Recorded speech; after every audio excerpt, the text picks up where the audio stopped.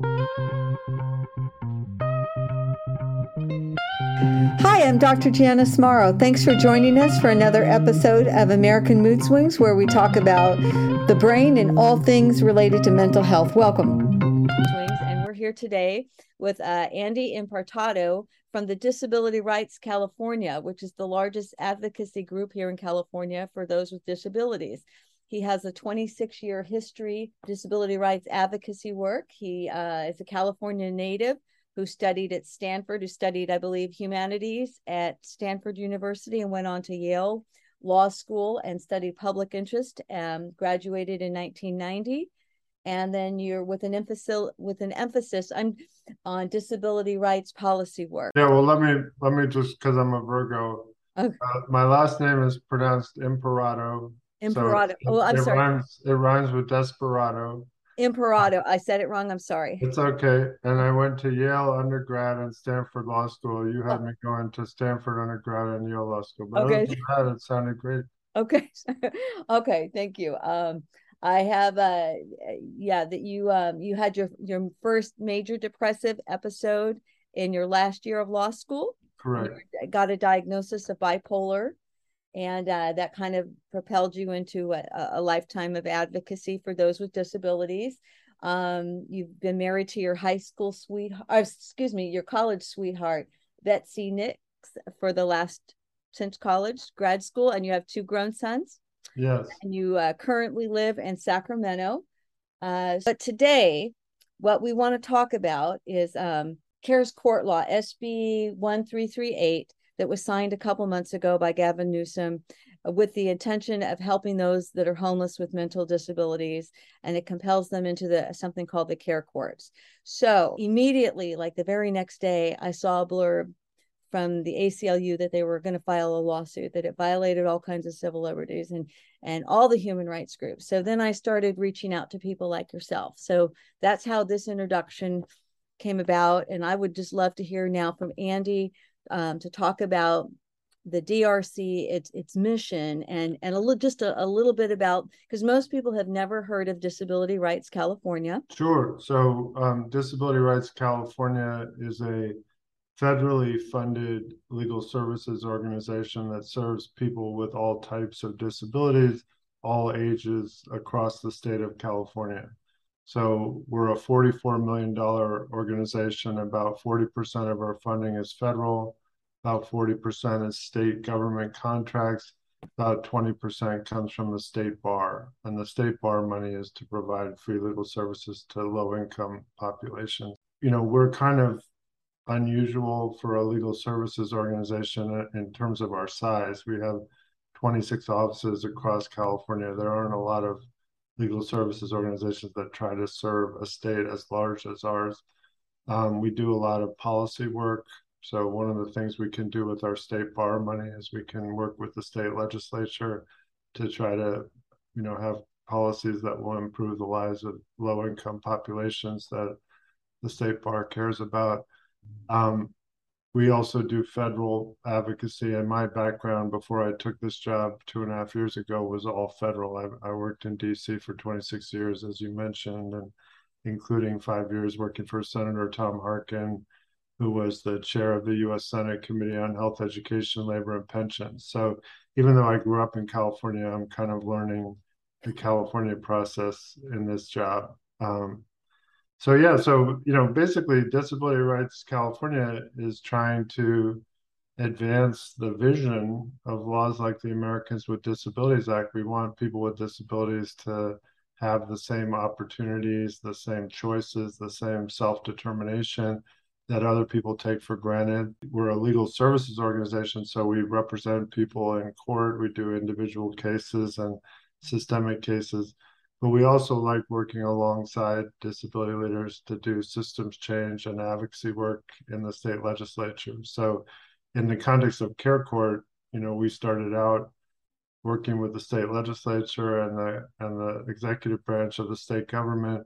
And now we're shifting, now that the law has been signed by the governor, into a litigation strategy. Well, let's delve in. Thank you for explaining Disability Rights California, because I was so thrilled to hear about this organization. I never have. I did want to mention, if I'm correct, that you were appointed the executive director. The timing couldn't have been crazier. It was just a month before COVID started, so there was so much. Yeah, I started the job on February 3rd of 2020, and on March 3rd, we went virtual.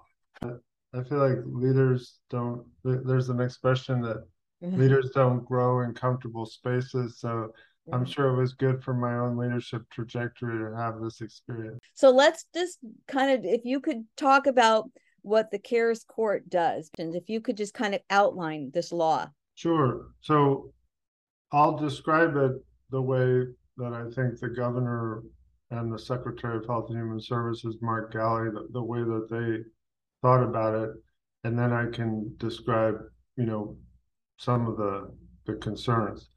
So the concept was that there was a discrete population of people in California who have schizophrenia or psychosis who would benefit from coming under the jurisdiction of a civil court and having a civil court order the county that they live in to prioritize them for services, possibly to prioritize them for housing so that they could get on a path to recovery.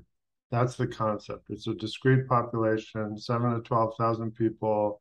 It's a civil court system, not a criminal system. And Secretary Galley likes to think of it as upstream interventions. He feels like the people in this category are likely to end up in the criminal justice system. They're likely to be conserved or to have their rights taken away. They're likely to be homeless or unhoused. So if we can get to them earlier and get them on a care plan that's overseen by a court that has power to order resources to be spent for them, that their lives may get on a better path and they may avoid bad outcomes. We're worried how it's going to work in practice. First of all, identifying the 7 to 12,000 people that have schizophrenia or psychosis is not a simple thing to do. There are lots of people who could be experiencing a reaction to a drug or any number of things going on in their life that may make them appear to be psychotic or to have schizophrenia. Black people are much more likely to get diagnosed with schizophrenia improperly.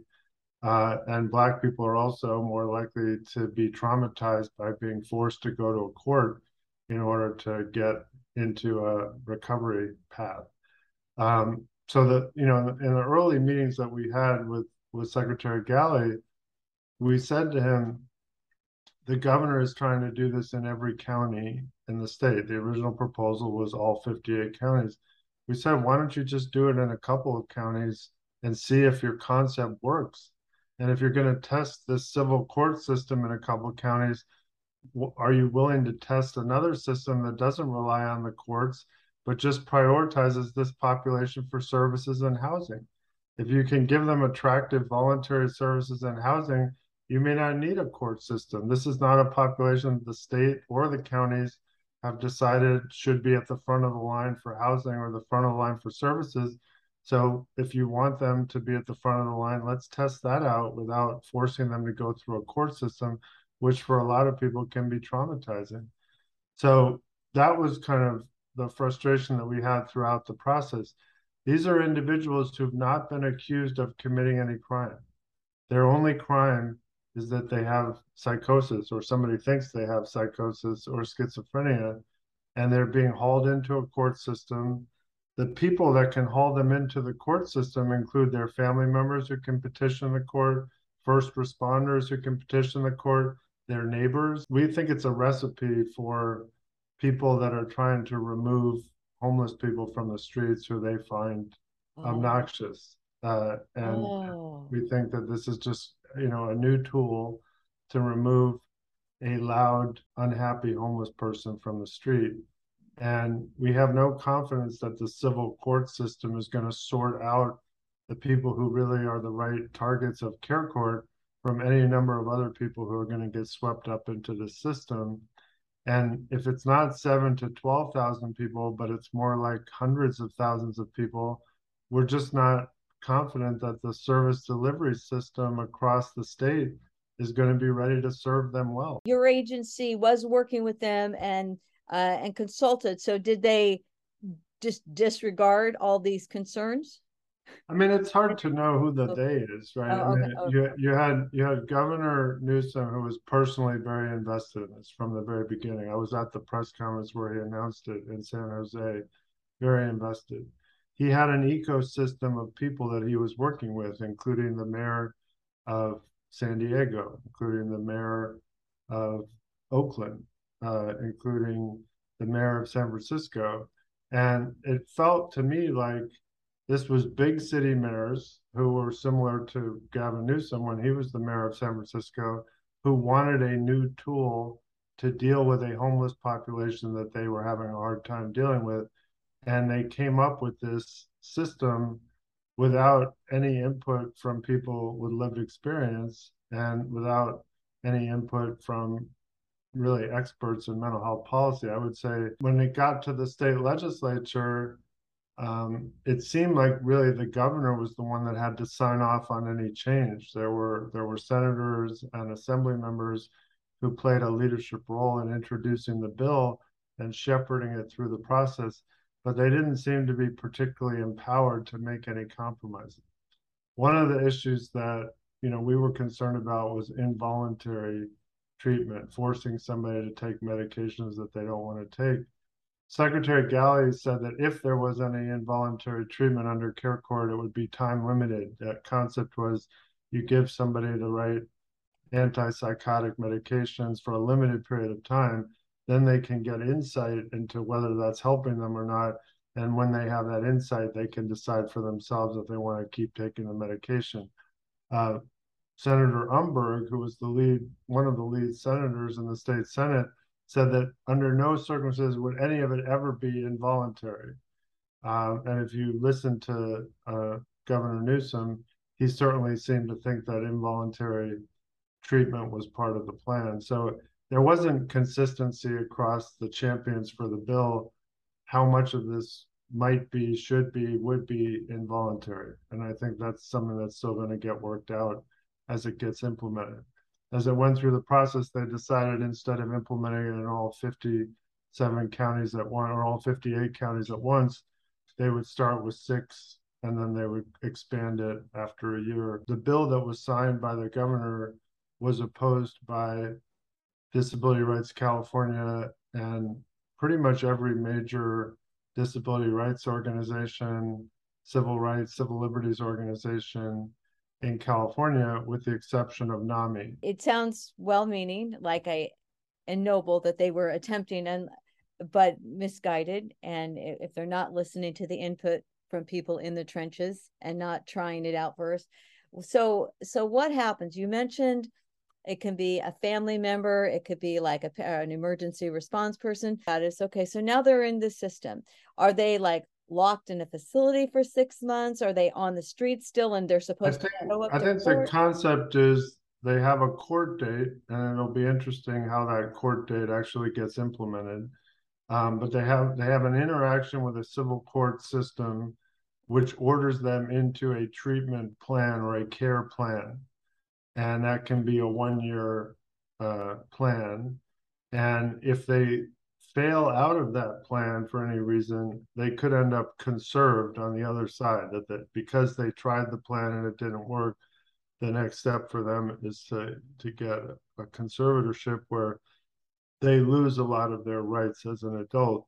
How that actually plays out in each county in California is going to depend a lot on what the county is willing to invest to make that system work. If you look at the data in terms of for people that are already unhoused, and certainly a number of these folks will already be unhoused, what seems to work well for them is very kind, humane people having multiple points of contact with them over a sustained period of time where they build up some trust, and then they're more likely to listen to them if they suggest that it's a good idea to sign up for this service or take advantage of this housing opportunity or whatever might be available.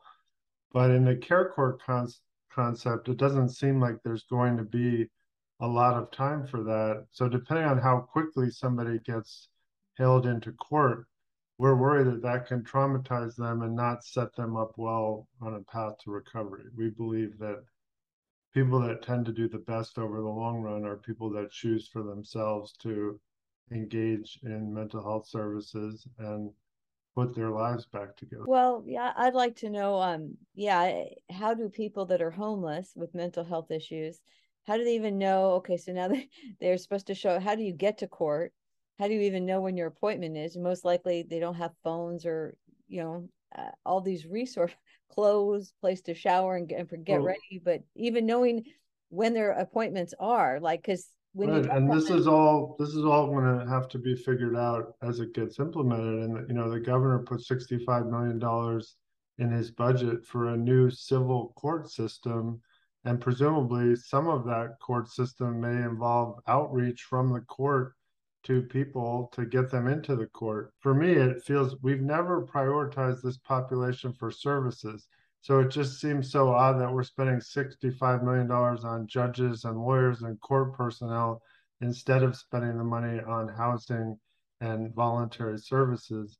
And if it's true that there's really 7 to 12,000 people that are the target population, it seems like we could have spent the money much better to really serve that population without involving lots of judges and lawyers unnecessarily. the opponents of this say that it's very discriminatory, that it Yeah, teaches I mean, I think women. it's not complicated. I think part of the concern is that the court system, civil court or criminal court, has not done a good job of serving people from racial and ethnic minority communities in a way that works for them. We have a carceral system in California that disproportionately locks up black and brown people. We have lots of racism throughout our systems. We have structural racism that plays out in Los Angeles and Sacramento and San Francisco and across our state. All of these things combined with a new tool to get people that are having behavioral crises off the streets can lead to people experiencing disproportionate negative impact based on their race. So it is part of it is this concept that you're going to find people with schizophrenia. There is good data that shows that Black people are more likely to get diagnosed with schizophrenia. So if that becomes just another way to get Black people off the streets by giving them the schizophrenia diagnosis, it's concerning. I think the NAACP opposed Care Court. Pretty much every major homeless advocacy organization opposed it. I just don't understand why the governor of a progressive state would do something big like this. I mean, this is like his signature initiative. This is what he talked about when he went to Washington, D.C. for the National Governors Association meeting. I don't understand why he would do this over the opposition of all of the progressive voices in the state that are trying to improve the lives of unhoused people. There's kind of three different ecosystems that aligned against Care Court. There was the mental health peer movement and a lot of mental health service providers. There was the disability rights, civil liberties movement, and then there was, basically the counties that were saying you're gonna saddle us with all these services and housing requirements, and you're not going to give us the money to do it. So is this a done deal, or now that the ACLU has filed a But lawsuit and all of you object to this or have concerns, is this a done deal or can it be no, stopped? I think it'll be challenged in the courts. It is being challenged in the courts. I think it's going to be very difficult to implement. I think when they try to implement it, they're going to learn a lot of the challenges that start to, the model is going to start to be tested by reality. And and my hope is that the governor, if he gets reelected to a second term tomorrow, which it looks like he will, and Secretary Galley, if he decides to stick around, that they're going to realize that their idea is not working, and they're going to have to come up with some mid-course corrections. And I hope that instead of just sitting down with big city mayors to figure out what to do, they'll actually talk to people who are closer to the pain and try to come up with solutions that actually might work. Do you meet with the governor? Are you involved in any of these meetings? Yeah, we've met repeatedly with the Secretary of Health and Human Services. Other than the press conference at the very beginning, the governor pretty much stayed away from anybody that was opposed to care court. The only people he met with were the people who agreed with him. Is it the ACLU who files the lawsuit, or do all your organizations file You know, lawsuits? we had a broad coalition, and I'm sure as lawsuits get filed, there will be amicus briefs where the broad coalition's voices are heard. My guess is, in terms of actual litigation, it probably won't be more than 2 or 3 cases. I can't imagine there's going to be hundreds of cases filed, but we'll see. So much discussion the last year and a half watching Britney Spears on TV and her ordeal trying to get out of it.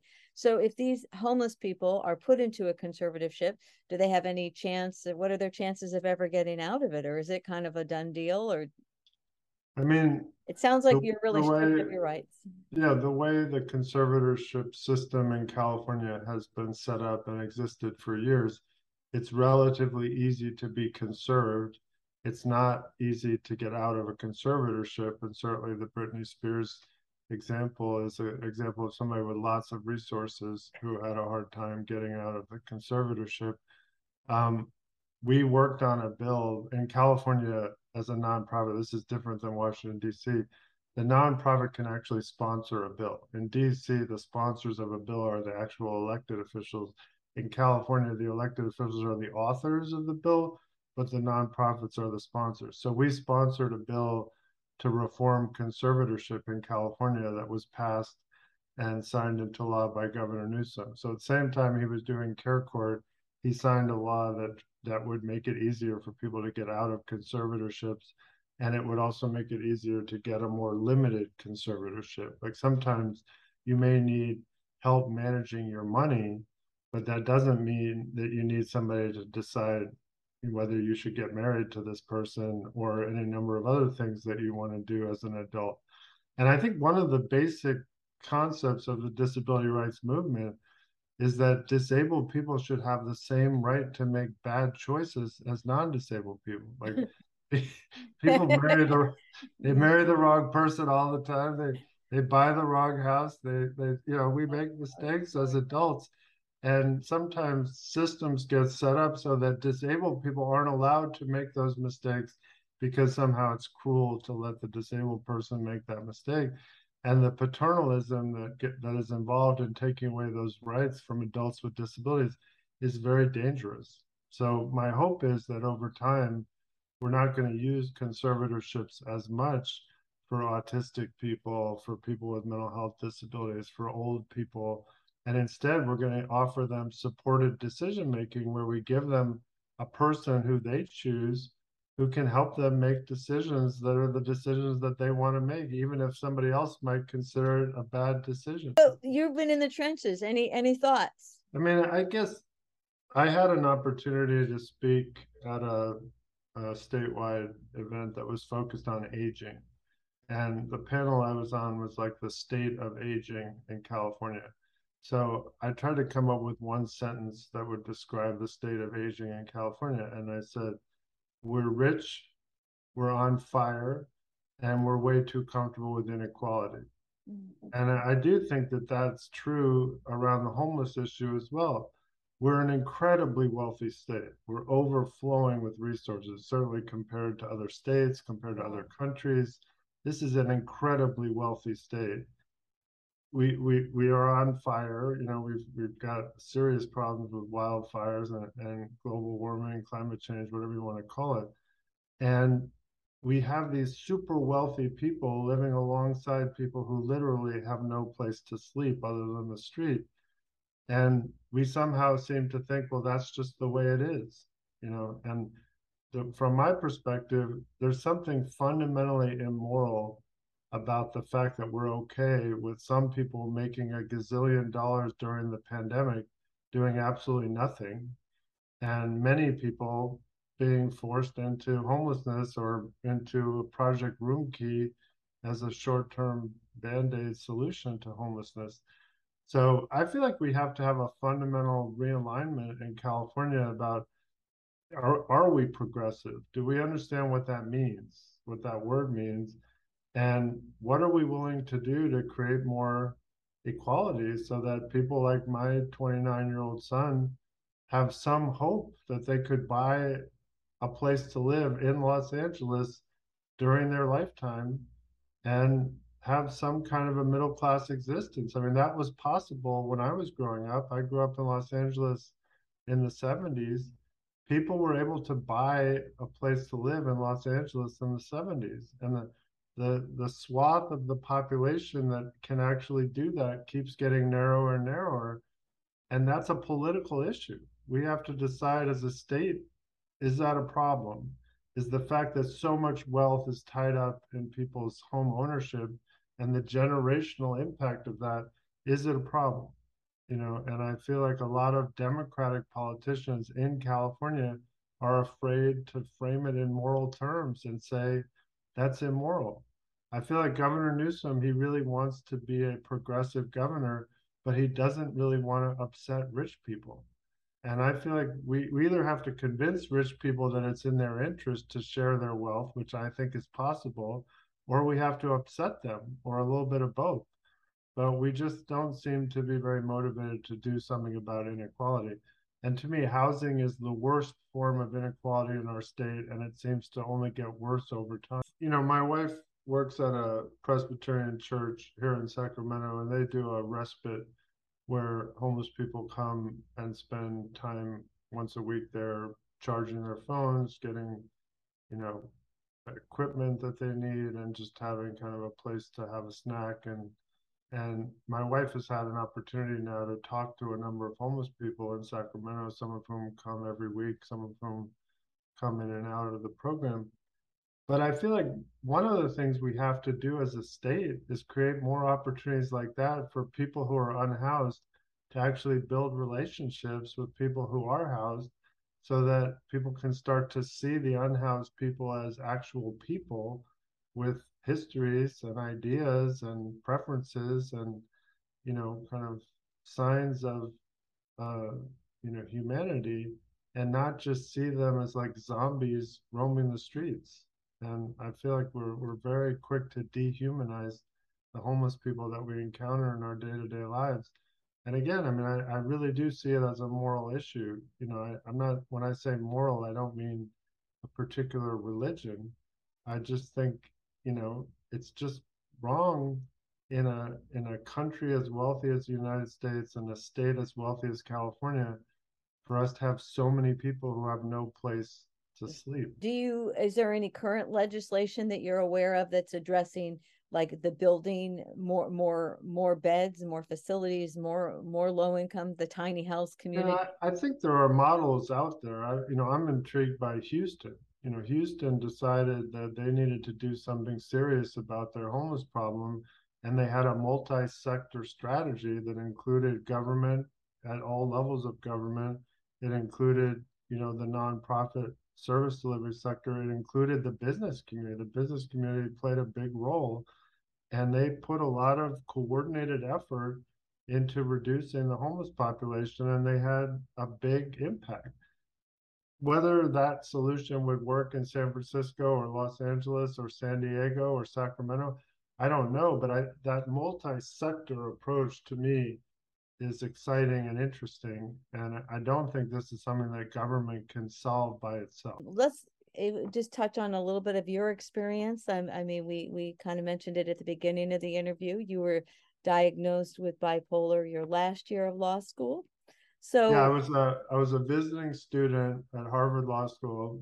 I got married the summer between my second and third year of law school. So my wife had started a PhD program at Boston University, and I had local government law with President Obama. He was a student there, oh my God. and he was the editor of the Law Review, the first Black editor of the Harvard Law Review. So he was already kind of a big deal. And I kind of went from being very cocky, talking a lot in class, kind of obnoxious, to having no self-esteem and no energy, and didn't want to get out of bed. And it was very quick. Uh, and I remember just kind of wandering around Boston, hoping that a car would run over me. I felt like I had no value and no motivation. And there was no precipitous event, like nobody in your family died No, there, nothing no, like. I think the precipitous event was the winter in Boston. Oh. I went I went I Sorry. went from being at Stanford surrounded by beautiful hills and beautiful weather to this horrible winter in Boston, and I think the winter itself was the precipitous event for me. But um, but it wasn't my first time experiencing winter. I went to college in Connecticut. I had bad winters for 4 years in college, and that didn't send me into the same kind of depression. At that point, I was on a conveyor belt, right? And I think my wife helped me stay on the conveyor belt. And I got through law school. I graduated, finished my coursework, and I had lined up a job at Cambridge and Somerville Legal Services the summer after I graduated, and they put me in SSI advocacy. I was advocating for people that were trying to be eligible for federal disability benefits. And that was kind of my introduction to the world of disability. And I learned about a Supreme Court decision that made it easier for children to qualify for SSI. So I applied for a fellowship to implement that decision in Massachusetts, got the fellowship, and went to work for the Disability Law Center, which is similar to Disability Rights California. It's the federally funded protection and advocacy agency in Massachusetts. And then I was surrounded by people in Massachusetts who were lawyers with visible and non-visible disabilities. And they strongly encouraged me to be out and open with my disability. So I started being open about the bipolar disorder. And I have been for the rest of my career. When I was in Boston, I found what I really liked doing was policy work more than individual client representation. And then I ended up kind of falling into a job in Washington with Senator Harkin. He was the chair of the subcommittee on disability policy. So I got a job there in 93. And then I stayed in Washington until 2020 when I came home to California. I haven't spent any time in politics, but was it an uphill battle drafting legislation, or was there a lot of support in Congress, or is it a constant fight to get funding and things like this, or not so much? Well, it's funny. My father did not graduate from college, and he was an entrepreneur. And what I saw my father do throughout my childhood was build community and connect people with each other. So I feel like I've done that in the disability world and in the policy world. I'm constantly meeting new people, connecting them with each other, trying to help people, and it's worked well for me. Like I learned early in my time in Washington, when you're a Democrat, when you're a liberal Democrat like I am, and you're a Tom Harkin Democrat, he was a liberal Democrat from Iowa, your relationship with Republicans are the relationships that are going to matter the most. Because if you have good relationships with Republicans and you can work with them on stuff, then you can do anything. So I spent 26 years cultivating Republicans. I probably had the best relationships with Republicans of anybody that was a liberal Democrat in Washington. But part of it is because I genuinely enjoyed Republicans. When I teach people how to do lobbying, I tell them your ability to influence another person depends on how they feel about themselves when they're with you. So if you want to influence a Republican or a Republican staffer, you need to genuinely make them feel good about themselves. And I'm very capable of doing that. In my experience, you have to compartmentalize. A Republican is never going to be good on every issue that you care about if you're a liberal Democrat. So you have to forgive them on the stuff that they're not good at or good on, and work with them on the stuff that they are good on. So I was always able to do that. So I ended up having a lot of success doing policy work, usually with creative coalitions. I was always the one behind enemy lines. And how is it here? You have a pretty good team? I miss the Republicans. There's Oh, no Republicans to work with in California. I mean, it's so heavily Democrat. But no, it's good. I really like my team. what are your current goals like for this year? Or, well, we're starting it, we'll be in a 2023 soon. So I would say two big ones. We had a bill that made it all the way to the governor's desk that he didn't sign. So we want to come back and get him to sign that bill. And it would basically outlaw solitary confinement for young people, for disabled people, and for old people. And we think it's doable. There's a law like that in New York State. we think it kind of defines what a progressive approach to solitary confinement would be. And we're hoping that Governor Newsom will ultimately sign the bill when it gets back to his desk. The person that we worked with on it, Assemblymember Holden, was great to work with. We had a great coalition, and we're really optimistic that that will happen in the next legislative session. And then the other one is a much longer term thing, but it's the kind of thing I like to do. We want to rewrite a civil rights law for people with disabilities for 2023, and we want to call it like the Californians with Disabilities Act. But basically, we want to have the best state law in the country that defines civil rights. So right now, there's a lot of gray area under the ADA for things like the application to the internet or the application to ride sharing companies. There's a lot of things that didn't exist in 1990 when the ADA was passed that are huge parts of people's lives today. And there were a lot of compromises that they had to make to get the ADA passed, and we don't feel like we would have to make the same compromises in 2023. So we want to work with a broad coalition to write a modern civil rights law for people with disabilities, and then use it as an organizing tool and try to get California to pass it. We feel like it's a great way to educate the legislature on all the ways that disabled people are still second class citizens in California. So we see a lot of value in working on that bill, even if it doesn't. Can you give me some examples of like how they're treated like second class? Or Sure, like sorry. they cut deals. Amtrak is not is not as big a deal in California as it is on the East Coast, but they cut deals around transportation where Amtrak doesn't have to make stations accessible until 2050, or like the New York subway system doesn't have to become wheelchair accessible for 100 years or something. Like these kinds of compromises just make no sense in the modern era. So the basic concept is disabled people should have the same access to goods and services that have, you know, public support as everyone else. And, it could be that, somebody who's deaf, who's going to college, should have better access to sign language interpreters interpreting the class, and those interpreters being well trained to be able to do the interpretation so that they're getting the equivalent access as somebody who's in the classroom and can hear. There's just a lot of ways in which disabled people don't have the same access that other people take for granted. Even in government, we had all this online government during the pandemic. If you were deaf or blind, you did not have the same access to the online government as other people because the government didn't proactively provide accessibility when they did remote government. Oh, like you mean if you had okay, court online. Oh, things that most people would not even think about if it's not affecting you, you And know. a lot of people think, oh, well, we have the Americans with Disabilities Act, so that's all taken care of. Well, no, the ADA was a compromise. It was what we could pass in 1990. So that's really the interesting thing to me. What could we pass in 2023 or 2024?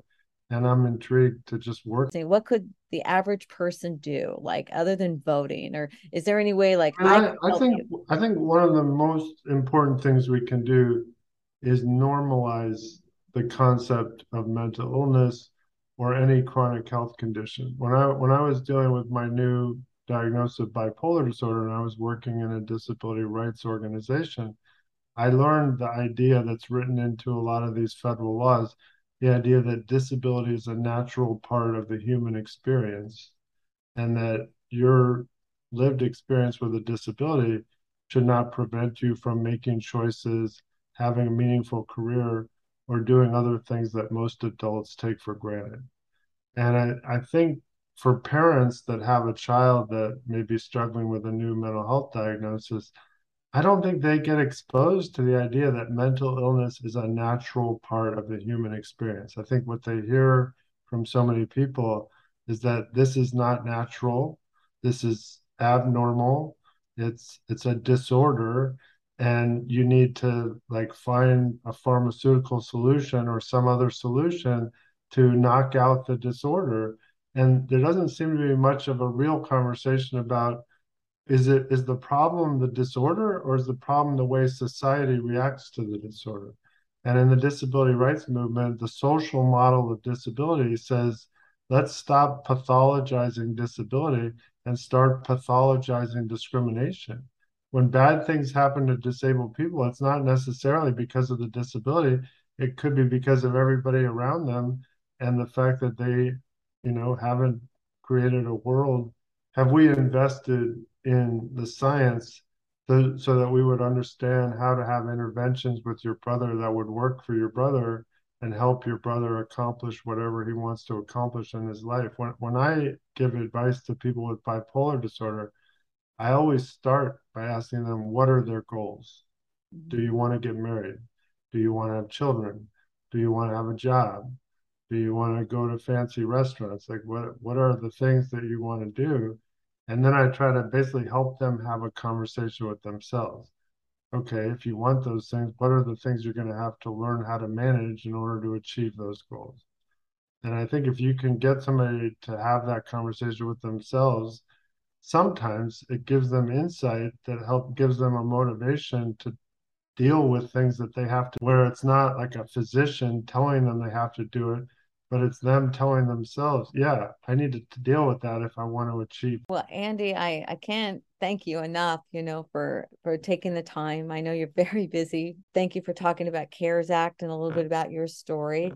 And I hope that we get a chance to chat again, maybe in person, or maybe it was covering another topic. But if I can help you in any way, like if the show gets picked up and I'd love to do that, because pretty stellar rock star person as far as I'm concerned, from everything Well, I could say about you. thank you. It's great to meet you, and I look forward to the next time. Thanks, everybody, for joining us for another episode of American Mood Swings, where we talk about the brain and all things mental health. Hope to see you next week, and please share with your friends.